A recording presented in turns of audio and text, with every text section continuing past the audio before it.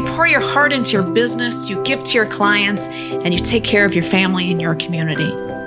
And you put off taking care of yourself. When you only focus on doing, you bottle up your emotions, which taxes your body and depletes your energy. You struggle to show up, to keep up, and to create results.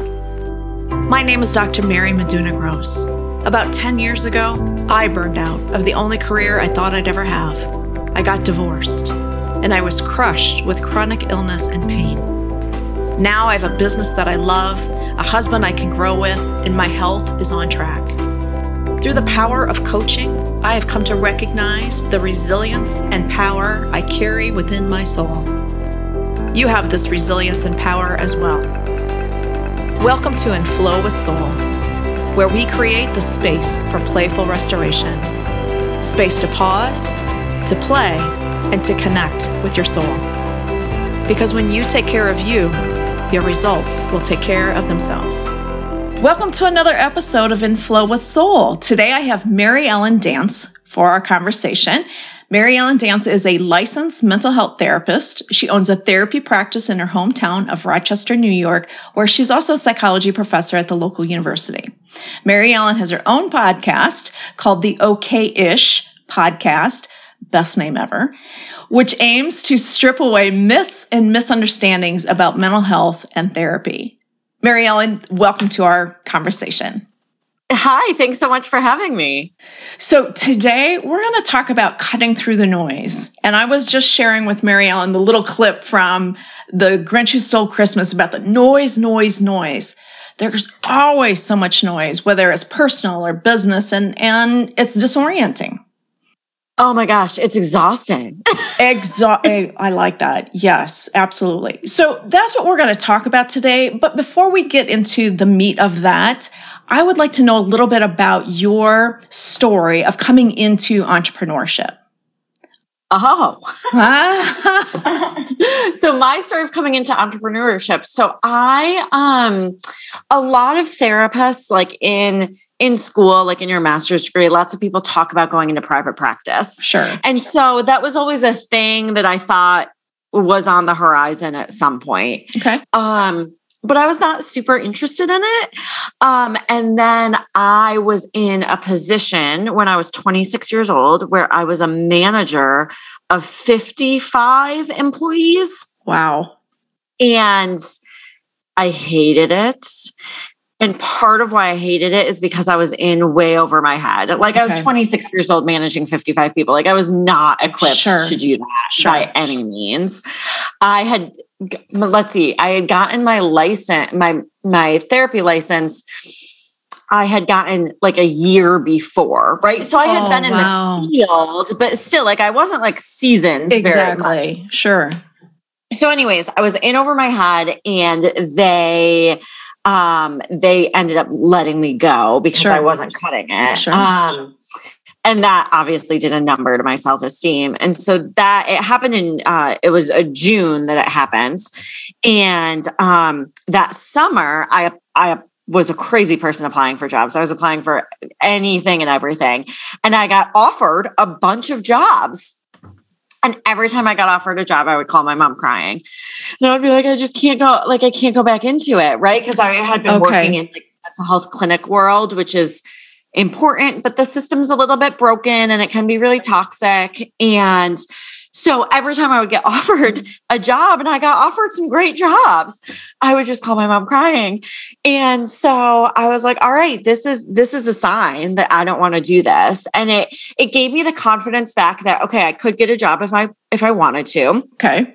And so during that time I had turned 27 and I thought, look, I'm 27. I don't have kids. I don't own a house. Like I don't like it's if I fail in 6 months, sure, I'll just go get a job. Like I know that I can get job offers. I'll just go get a job. And I didn't fail, which is pretty incredible.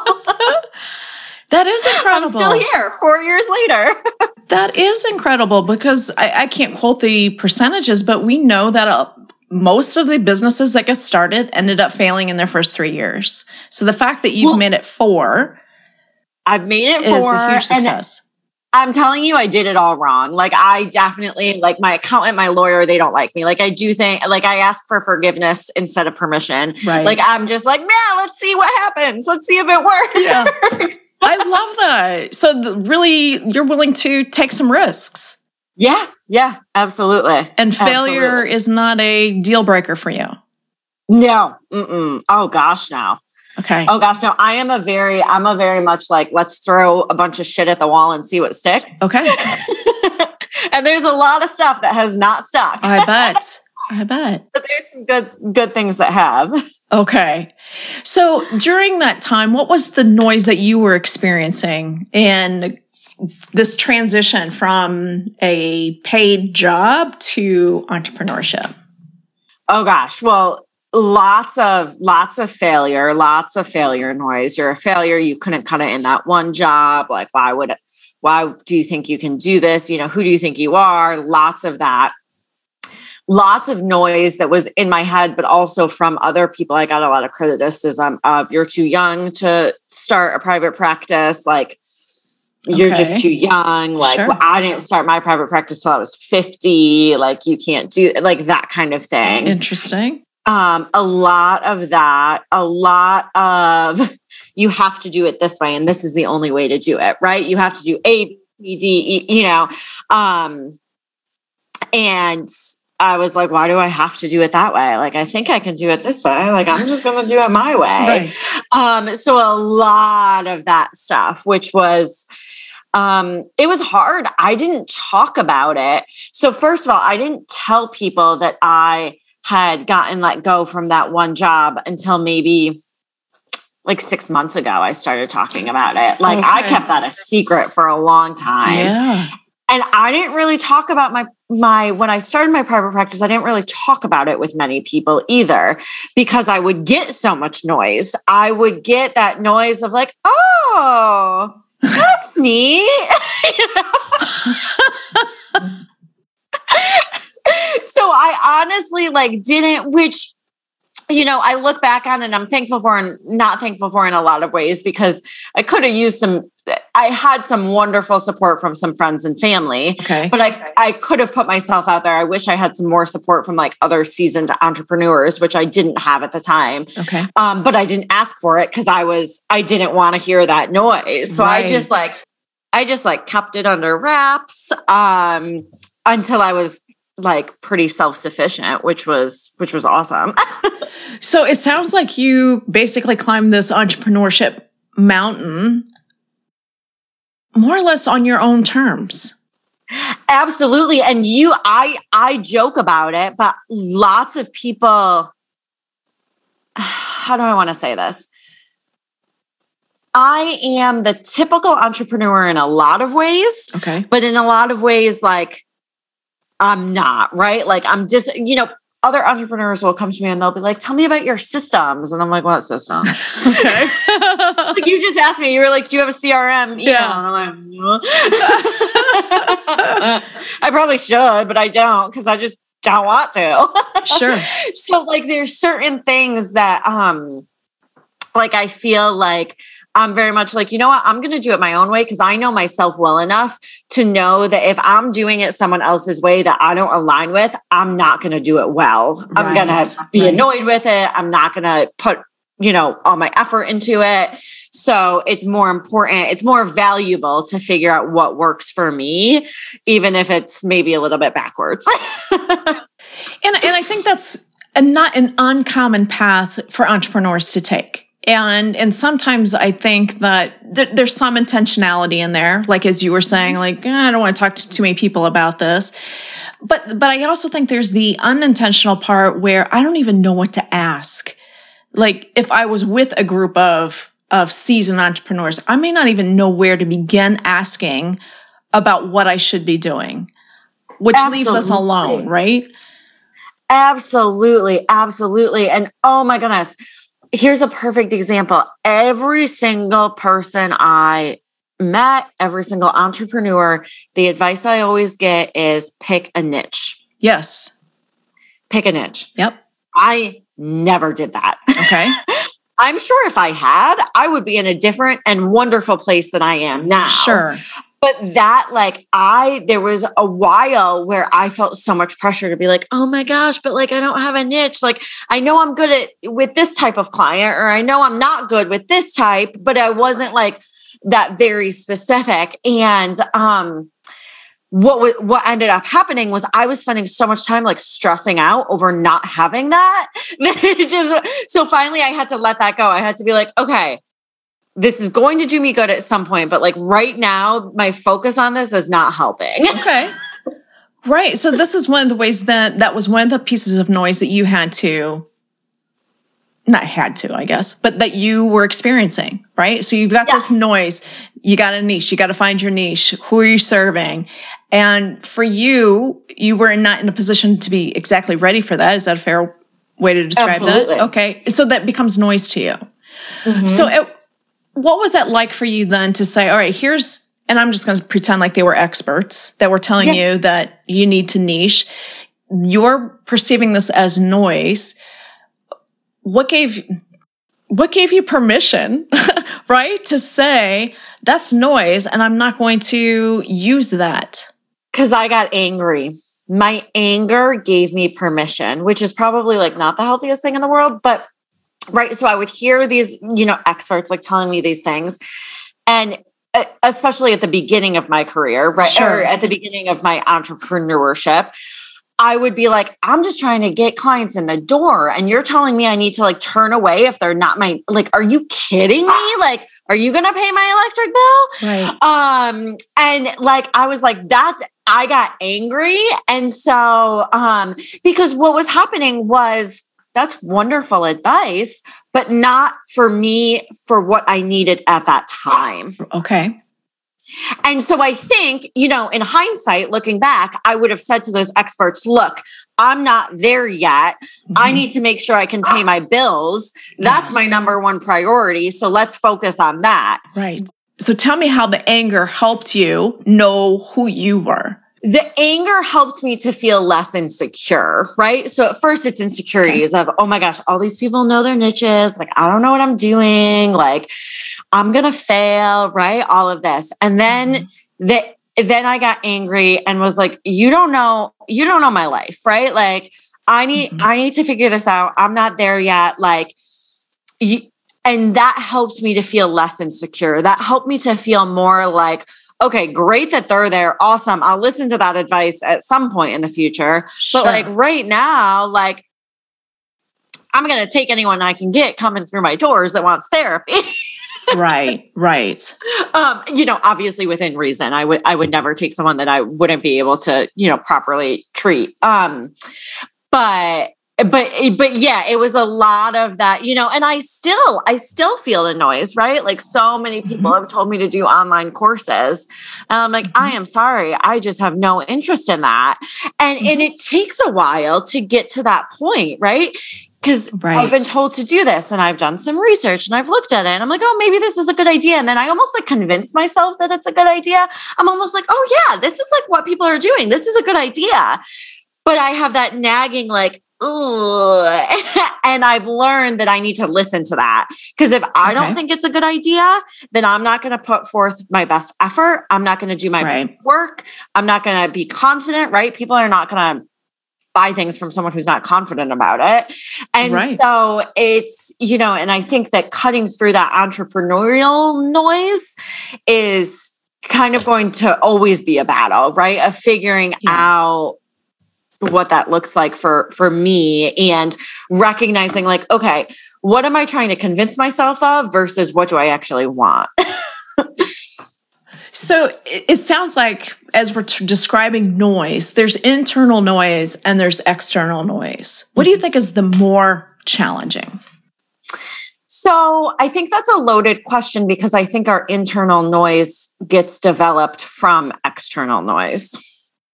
Tell me more. So if I believe deep into my core that I am a loud, outgoing person, I believe that deep into my core. You can't tell me otherwise. but I've also been told that my whole life. So I've been told that, I've acted in those ways, and now it's completely internalized. And sure. So that's like a fine thing, but unfortunately it happens with other things, right? Like, I was just talking to a friend of mine the other day she's tall and kind of lanky, and she has internalized that she's awkward looking because when she was younger, she went through an awkward phase. People made fun of her because she never really got out of the awkward phase, right? She's kind of tall. She's got limbs all over the place. And she's like, yeah, I'm so awkward. I'm so awkward, right? Because that has been internalized. So I think that's where, like, that's honestly a lot of what I do in therapy with people is look at, okay, who's saying this? Where is that message coming from? Is that message coming from something you want, or is that message coming from other people? Right. I see it with dating all the time. I have a client right now who she started dating this guy, and he is different than people she's dated in the past in her family. Her family's all kind of like white collar. This guy's blue collar, comes from a broken family, like things like that she's not used to. And she was like, I can't date that. I can't date that. And I'm like, but what, like, where's that message coming from? Like, who is that message coming from? Sure. If you don't want to date him, don't date him. But if it's coming from, all these other things. So I think in terms of, sorry to make a long answer longer, I think in terms of cutting through the noise, it's so hard because we often don't know what the noise is. Like, we don't know, like, do I think this, or have I just internalized this, or we don't know what that is. Exactly. So how do you help your clients then start to tease that out? Who am I, and what part of me is what I've been told about me?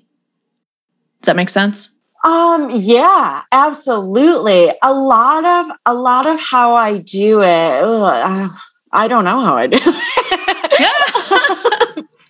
It's the magic of therapy, Mary.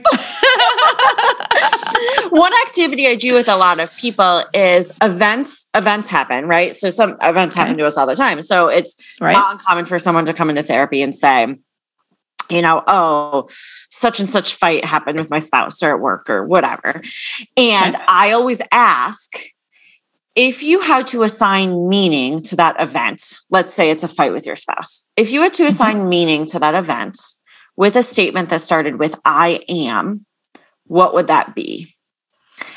And so a lot of times, okay, so Mary, let's say you just had a fight with your spouse and, talking about it, and your spouse is annoyed with you because you're asking for too much, right? And I ask that question, your response might be, I am needy, I am annoying, I am whatever, right? Fill in the blank. Sure. And so then we start to tease that apart. Like, okay, just because you had a fight with your spouse, does that mean you're needy? No, it doesn't. Where else does this statement come from? Why else are we thinking this? Sure, you probably can be needy sometimes, but it doesn't mean that you are a needy human being. And so we do this all the times where things that happen to us, we say, we like internalize it as like a broad statement.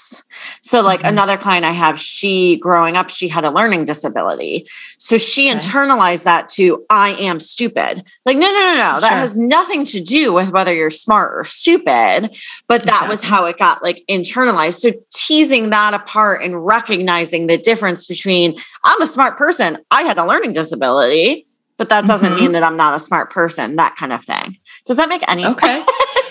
It does. It absolutely does. And even in coaching, we use some of those same approaches about the meaning. What did this mean to you?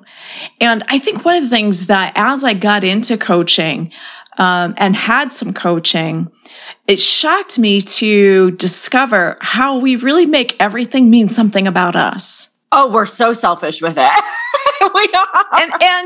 And even in saying selfish, I think that's an accurate term, but we have so much baggage around the term selfish. Like, I shouldn't be selfish.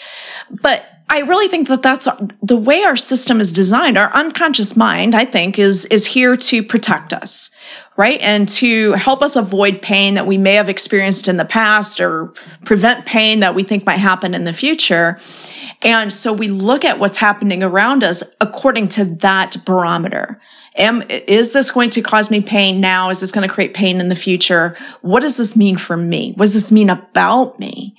That's what really surprised me, is that I'm making everything mean something about me, good, bad, or otherwise. Well, and the reason we do that, like you said, is a protective mechanism, right? So exactly. Using the example of people who are in abusive relationships, they learn how to act in order to protect themselves. Right. And oftentimes those coping skills are not healthy or sustainable or long-term. But in those moments, that's so amazing that they have figured out a way to act in this relationship to protect themselves. Right. Yeah. And so it is, I also believe that a lot of it is just based on figuring out how to protect ourselves, how to keep ourselves safe. Like using that I am needy example, figuring out, okay, I have to keep this relationship safe. So I need to not be needy to keep this relationship safe, because that will keep me safe. Right. But then it gets all like convoluted, and then we have all the external noise that is usually giving 70,000 different messages that it just, it gets all mixed up. It does. And it is noisy. It's noisy. It's noisy. So you ask your clients to think about, what does this mean? Tell me about some of the other things maybe then that you ask your clients to start observing, or how do you help them outside of your therapy session monitor is not the right word, observe their own behaviors so that they can start to see some of these patterns? Do you have any particular? Seeing some of the patterns of making meaning out of things? Yeah, like do they end up making them, if I'm needy, like am I needy? Did that message come up? Like if I learned in my session with you that I made this argument with my husband mean about me that I'm needy, my question then would be, for myself is like, as your client, I would say, well, I wonder where else I'm showing up as needy. So this is going to sound so cliche, but a lot of growth is about awareness. So being aware of, okay, how can we be aware of when we're feeling that way? What feelings come along with I am needy? Because needy is not a feeling, right? So what feelings are around that? What decisions are we making based off of feelings versus based off of what we actually want? Right. Because let's say, continuing to go with this example, I'm needy. Okay, I had something bad happen at work the day after this fight with my spouse. And now I don't want to go to my spouse and complain about it because I don't want to be perceived as needy. So I'm going to react in this way. And all of that comes along with thoughts, and it comes along with feelings, and being able to tease apart what's the thought, what's the feeling, where is this coming from? And then how do we effectively cope with that feeling? And I think that's where a lot of us are completely clueless, because we're not taught this, right? Like, I can recognize this feeling. And well, first of all, so many people can't recognize feelings, right? True. You can relate. I ask people how they're feeling. And they're like they're mad at me. Like, that's not a feel, right? Like it's hard. It's a muscle we have to strengthen. But once we strengthen that muscle and can recognize our feelings, do we truly know, like when I am feeling anxious, do I know the best thing to do for me? Do I know myself well enough to know what's going to make me more anxious and what's going to make me less anxious? And being able to play off of that, being able to go off of that. And when I'm feeling anxious, do I know what's going to make me more versus less anxious? But also, do I know that I am making this decision based on a thoughtful process, not just a knee-jerk reaction to the anxious feeling? Right. And again, that anxious feeling could be the default. The anxious feeling could be the default response, right? This is how our unconscious mind has said, here's how we respond to these kinds of situations. And then with the awareness, then we can acknowledge, okay, here comes my default mechanism again. This is what I have always done. Then I have a gap. I have a gap between that thought and the next thought. So what do I want my next thought to be? Is this making sense? So feelings are not facts. True. So a lot of it is teasing apart what's a feeling. Feelings are valid. They're okay to have, all of that. But like, what is this feeling versus like what is actually going on in the world, right? Because 99% of the time I'm anxious. It has to do with nothing other than the way my brain works. Right. And so being able to tease apart that, being able to say, how am I with what I'm doing, with what I'm thinking, with the conversations I'm having, how am I contributing to the anxiety? Because so often we contribute to our negative emotions without even realizing it, right? You have a fight with your spouse. That feels crappy. You leave the fight and then you go think, I'm needy, I'm needy, I'm needy. You're going to feel worse. Exactly. And that's, so again, where that awareness, right? So then this is the awareness then that you're talking about. Yeah, absolutely.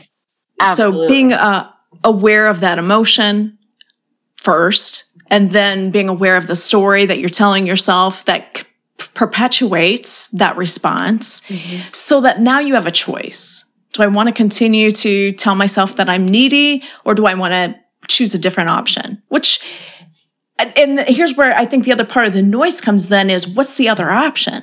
Because this is what I've been doing forever. And it's hard work. It's such hard work, right? If I've been thinking that I'm needy forever, right? Like my example with being loud and outgoing. If someone came up to me and was like, no, Marilyn, you're shy. I'd be like, like, go away. Right. No. Right. So a lot of that is gathering evidence. Like we all have to be little scientists for ourselves, right? I like that. Like my client with the learning disability, gathering evidence. Okay, you have a learning disability. Is that evidence for being stupid? Like, I'm pretty sure nowhere in the definition of stupid says learning disability. So first of all, let's recognize that those are two different things. But also, is there other evidence that you're stupid, right? Have you failed out of college because you just couldn't cut it and this and that and the other thing, which even that doesn't mean you're stupid, but like just as examples.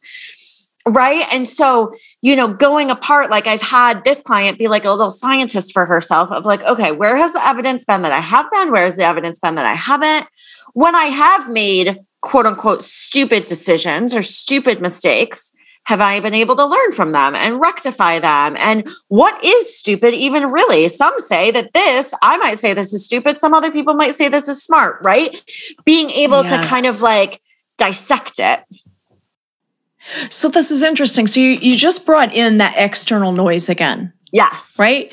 So, that's a really good way to show how that external noise fits into our internal noise. Yeah. Right? So if we're being unconscious of this process, we're not being aware, and we're feeling anxious, when we look outside of ourselves, we're looking for that evidence that anxiety is the right behavior for me right now. And if you look, there's probably always going to be a good reason to be anxious about something, right? Versus, again, looking at becoming the scientist and saying, oh, isn't this interesting? Here's what I'm doing. What else can I do? Am I willing to try something else? Right. Am I willing to try on a new story for myself? Right. See what happens. A good question that I have people ask themselves is, what's another possibility? Okay. Right? So you have a fight with your husband and you think I'm needy. What's another possibility? That's one. That's one option. That is one answer. There's probably 35,000 more. So what's another possibility? Sure. Just to kind of like strengthen that that flexibility of maybe the stories we tell ourselves or we've been told aren't true. what are the Right. other possibilities? Exactly. And then once I know what's true for me, now I can take in what's coming at me, input from other sources, and say, does this align with who I am or who I'm becoming in this case? And so if it's aligned, then great, I'll take that in. It's not noise. It's information. But if it's not aligning, it is noise, and I can let it go. And I don't have to feel guilty about letting it go. Well, and absolutely. And to add to that, like we always, like, how do I want to say this? We often, as humans, it feels good to us to assign things. It feels good to Right. us to like put things in little boxes, right? And so I did it at the beginning of this episode. I'm like, oh yeah, I'm not this type of entrepreneur. This is what I am, right? Because it feels good to us to like have that in like a neat little bow of a label. And I think a lot of the importance with recognizing what's helping, what's hurting us is to be flexible with those, to be flexible with those labels and those wants and needs. And because our wants and needs are changing all of the time. And if we've labeled ourselves as one thing and one day we're like, I'm okay with this label, right? Like I'm good with this. It aligns with what I feel and what I want. And then we change our minds because we change our minds all the time. Being able to be flexible with that too. That's another interesting topic of just being willing to change my mind about who I am or who I could be, because I think that you're using your example of being loud and boisterous, right? That sounds like something you're willing to live with. But if it was something that you were not willing to live with, then considering, as you say, those other possibilities, how do I want to describe myself? How do I want to define myself? And I'm going to take this into another, oh my gosh. Okay. I feel like we're just like going deeper and deeper and deeper. I didn't even plan on going here today. Like using the loud and boisterous example, that's me, right? Mm-hmm. But that having a positive or negative connotation comes from the noise. Because you believe that the outside people are judging whether or not being loud and boisterous is a good thing or a bad thing? Well, whatever it is for us, like being loud is just a fact. Like, right. You can measure that with like decibels or whatever. That is just a fact. But we all have preconceived notions about what that means. Exactly. Okay. And that comes from like the noise and the stories and like all of that. Okay. So if I'm understanding you correctly, then the noise pieces, so you've got, I'm loud and boisterous. Mm-hmm. It's a neutral fact. Mm-hmm. It doesn't mean anything. Are you saying it doesn't mean anything until someone else decides that it means something? Yeah. Okay. Often. I was just reading, here's a better example. I was just reading a book and it's about a girl who's plus size and has always been plus size. And she knew she was plus size.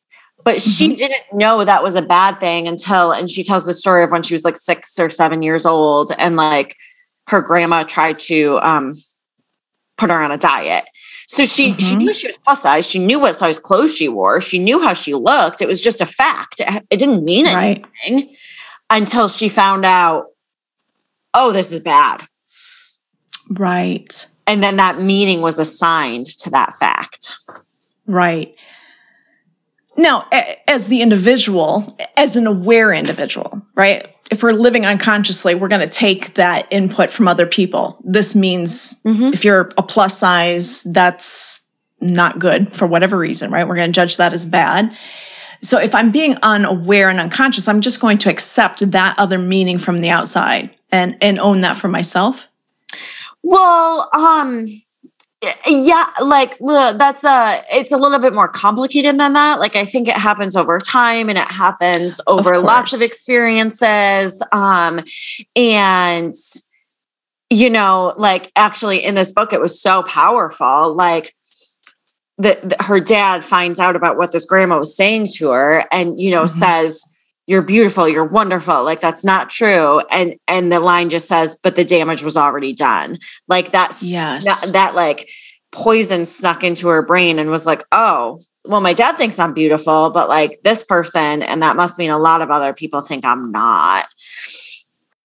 And so just like, and these stories, a big, not a problem, but like a big factor is a lot of these things happen when we're very little, right? Exactly. When we're little, we don't know how to filter the information we're getting. I mean, we don't know how to filter it when we're big either. Right. So we especially don't when we're little, you know? And so then we're little, we get this information, and then it builds and builds and builds and builds and builds. And then we're adults and we're in therapy and we're like, oh my gosh, why do I think I'm so needy? Well, let's uncover it. So I think this brings in another source of noise, and that is about the behaviors of other people. Now, again, as an adult or as a child, we don't have the capacity, we don't have the language, we don't have the context to really understand what our experience is, right? We're just experiencing things. But as an adult, we have if we're going to become an aware adult, we have an option now of looking at behaviors of others and deciding is probably not the right word. Remembering that their behaviors are about them. Their behaviors are not about me. So let's use that example of an argument with my spouse. If I'm arguing with my spouse and my spouse says something or whatever, his behaviors is an expression of where he's at in that moment, right? Doesn't condone, does not, doesn't mean that it's all okay. But maybe I'm just going to say then that this is one of my areas of learning is to, as an adult, to put that filter on other people's behaviors. So when I see somebody, or I'm in an experience where I feel like someone has disrespected me, okay? So I can either take that on as I'm being disrespected, which means that I must not be worthy or I'm not good enough or whatever. I can make it mean that. Or I can remind myself that behavior is really about them. It has nothing to do with who I am. And I completely agree with you, and that's true. It's so hard. I can say that now when I'm, feeling calm. If I'm in an argument with my spouse, or if someone that I care about, disrespects me or something like that, it's so hard to put that filter on it.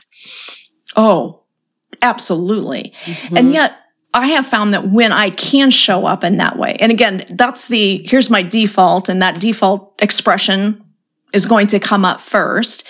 But if I can become aware enough and say, okay, that's my reaction. What's really happening here? What other options do I have? Yep. Could I? Yep. Right? How else? So I could either take the bait and get engaged into this argument because I'm going to defend myself against this perceived assault, or I can remove myself from the situation, knowing that they're in a space right now where we can't be productive, or I can stand in the storm and communicate empathy in some way. Mm-hmm. Yeah. So we have at least 3 options that we can use. If we're able to withstand the storm and communicate empathy without engaging in the fight with someone, that's like such an amazing skill and what that person needs, right? So often when we fight with other people, it's because we're both hurting about separate things. Yeah. Oh, yes, exactly. And, it's just, it's interesting, like going, when I work with couples, like one of the things I talk about is like rules for fighting and healthy fights, and like recognizing that like sometimes like reminding the other person that you love them in a fight is like one of the most powerful things you can do. Yes, exactly. Right? Because again, if we're in an argument and we're both being defensive, in order to come together, one or the other has to drop their defenses first. Yep. Mm-hmm.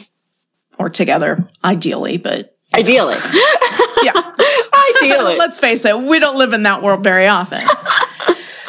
So cutting through the noise sounds like it's really become aware that this is noise, right? So a lot of what we're taking in and a lot of what we're even telling ourselves is noisy. Mm-hmm. Absolutely. Absolutely. And the objective, it sounds like, is to really get to know, who am I really? Am I this loud and boisterous person, or have I just become that because that's what people told me that I was, and I wanted to live up to those expectations? Or am I this loud and boisterous person, but I think it's bad or good because other people have assigned that to it? Right. Oh, so there's the piece then about coming in and accepting ourselves. Mm-hmm. Absolutely. So I love that I'm loud and boisterous. Like, it is part of my personality. Like somebody was just, I was just talking to a friend about a social situation I was in, and she was like, ooh, that's like your jam. Like, you were like, whatever. Yeah. But there have been a lot of times where I have been told that loud is just a fact, that is bad. Yeah. Right. That is bad. So I can't tell you how many times, like being in high school or, in those uncomfortable, horrible hormonal years, where I was like, I'm just going to stop talking. I'm just going to be quiet. It'll be better for everyone. Right. Right. It had nothing to do with anything. It was just this assigned meaning that got internalized. Exactly. So becoming aware of the stories that we're telling ourselves, are those stories that are true? Are those stories that we even want to live with anymore?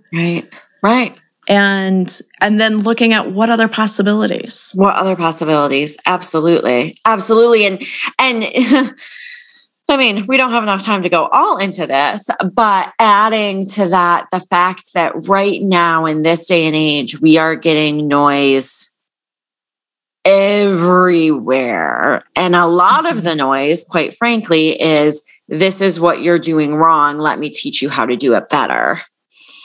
Right. Because a lot of it, like just on social media, I go on social media and it's like, you've been exercising all wrong. You've been dieting all wrong. You've been meditating all wrong. Like you've been doing your morning routine all wrong. Let me tell you how I can do this. And it's like, oh my gosh, it's exhausting. Right. Well, especially again, if you're taking all of these messages and you're making them mean that you were wrong, mm-hmm. That is exhausting, because now I'm in constant defensive mode. Well, and if I'm being told I'm wrong over and over and over again, I'm going to start to think it. I'm going to believe it, right? Right. And if I'm wrong about everything, because we also know our brain likes to generalize, right? Yeah. If I'm wrong about this, I must be wrong about that. And if I'm wrong about that, well, then this whole thing must be wrong too. Yeah. Like one of my favorite things to talk about is the health culture. And by no means am I an expert, so this is completely like my experience, but like, I cannot keep track. I literally can't keep track. Like one day gluten's good for you. One day it's bad for you. One day meat's good for you. One day it's bad for you. Like I was just told, I eat eggs all the time. I love eggs. I've always thought they were healthy. I was just told, oh, apparently eggs aren't healthy anymore. And I'm like, oh my gosh, I can't do it. I can't take it. Yeah. And we don't know what to do with that information if we don't know who we are and what we stand for. Correct. And what's right for our body.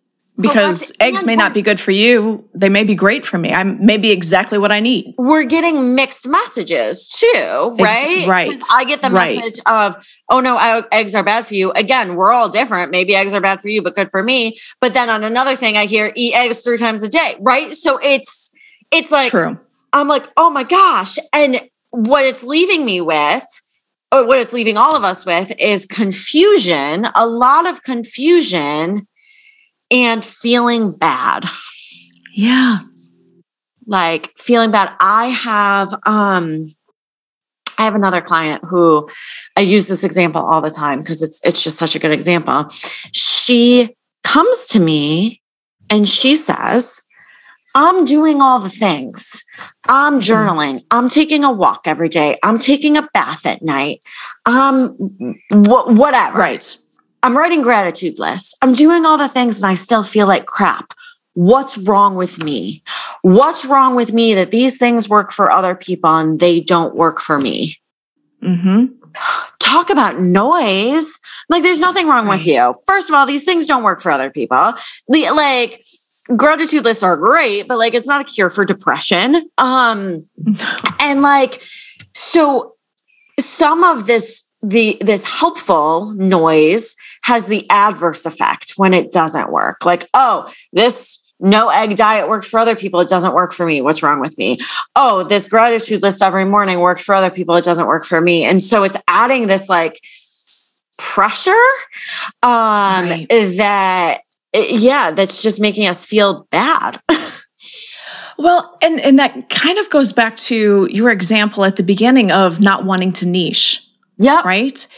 And you having to get to the point where you said, this is not what I'm ready for at this moment. Right. So any of those things are not bad things, right? They're great things to do when you're in that space where you're ready for that. Because just to sit down and write a gratitude journal because you've been told that that's what you're supposed to do and it's going to make you feel better, it's not going to be the cure. It could be part of a transformation, right. but it probably won't be. I'm not saying it can't be, but it probably won't be that piece that turns everything. Well, and so it's really, really funny. So I now do it differently because I figured out what works for me. But when I started journaling, I would write gratitude lists, and my gratitude lists created an immense amount of guilt because I would start writing, and then I'd be like, oh my gosh, I forgot to write this. Oh my gosh, like I'm like 10 things down on my list and I haven't even said I'm thankful for my health. And like, oh my gosh, I need to be more thankful about this. And oh, what am I forgetting? And then I would get in these like, I have to just sit all day and think of every single thing I'm grateful for, which is not what gratitude lists are meant to invoke. Exactly. But you know, it's things like that can often have this like adverse effect. And that's actually like, my podcast is called Okay-ish. And the whole reason it's called Okay-ish is because I see empowerment is such like a trendy word. And I see so many people that are like, well, I'm just not feeling empowered. And I'm like, yeah, no shit, because we're living life. Like, you're not going to feel empowered all the time.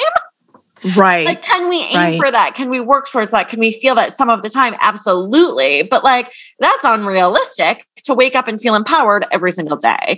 Like, that's not part of the human experience.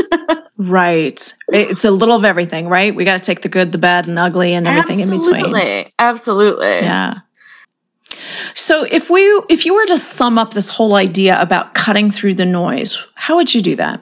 Oh gosh, that's hard to do because there's so much to it. Like, I feel like as we're talking, we just kept like uncovering more, puzzle pieces. More layers. Yeah. Yeah. I think that a lot of it, if I were to sum it up, it's recognizing that we're all getting so much noise. Okay. And being able to turn off that noise when we can, and recognizing that even when we turn off that noise, it's still going on in our heads. Right. And so if we're taking a bubble bath and we're thinking, I'm needy, that's not going to be a helpful form of self-care. And so being able to recognize that we're all working through the noise and figuring it out. And it's okay that we're all figuring it out. And as much as I love learning from other people and hearing other people's stories, recognizing that it's okay if that's not the same for me. Mm-hmm.